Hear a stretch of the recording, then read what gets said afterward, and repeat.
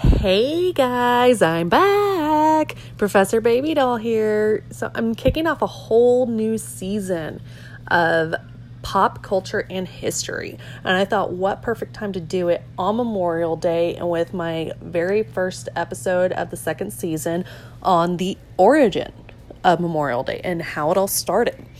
So this actually started at the end of the Civil War is what happened.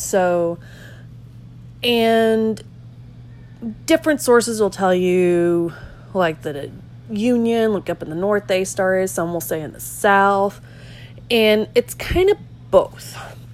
So during the Civil War, more than 600,000 soldiers with both sides had died. And so we had memorialization and burial like taking on this whole new different significance. And they all wanted to commemorate the fallen soldiers. And in the South, by the 1880s, like we start seeing a whole lot more ceremonies. And up in the North, the big group that's going to be organizing these is the Grand Army of the Republic, the GARs, which is basically our very first veterans organization in the country. And this was going to be exclusively for Union soldiers, was this organization. But in the South, but by 1868, there's a lot of Southern public figures that start adding the label Confederate to their commemorations. And the first official celebration of Confederate Memorial Day as a public holiday happens in 1874 with the Georgia legislature commemorating it. And fast forward 40 years, 10 states, all former Confederate ones, are celebrating it on June 3rd. And this date specifically because that was the birthday of the former Confederate States of America president, Jefferson Davis. And there were, United Daughters of the Confederacy and the Sons of Confederate Veterans that were organizing this all in the South. Up in the North, you're going to have, the Ladies Memorial Association. You're going to have some other as well. I mentioned the GAR, right? And they're all kind of celebrating it at the same time. But also, African Americans specifically, especially in the South, they're going to be organizing their own commemorations and celebrations and memorials and such like, the North and the South were doing.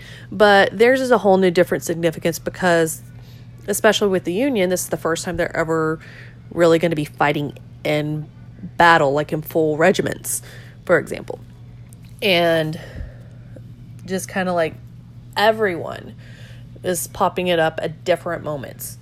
But it's all kind of around the same time period, within a few years of the Civil War ending, that's when we're going to see these commemorations. So, and most of them were being called Decoration Day.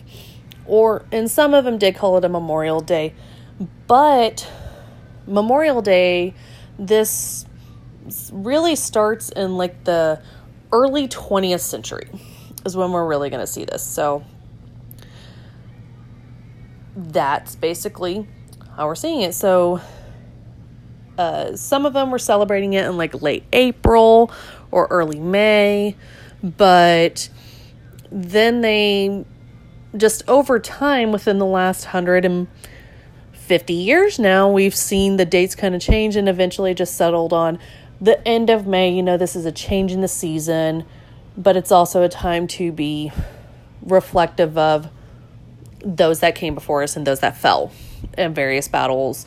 And not just, with the Civil War, but now it's come to be an all over, military Memorial Day. So anyone that you know of with any military history or that died in any battle, like friends or family, in anything throughout American history since the Civil War, they get honored now on Memorial Day. So there you have it, folks. That is the origin of Memorial Day.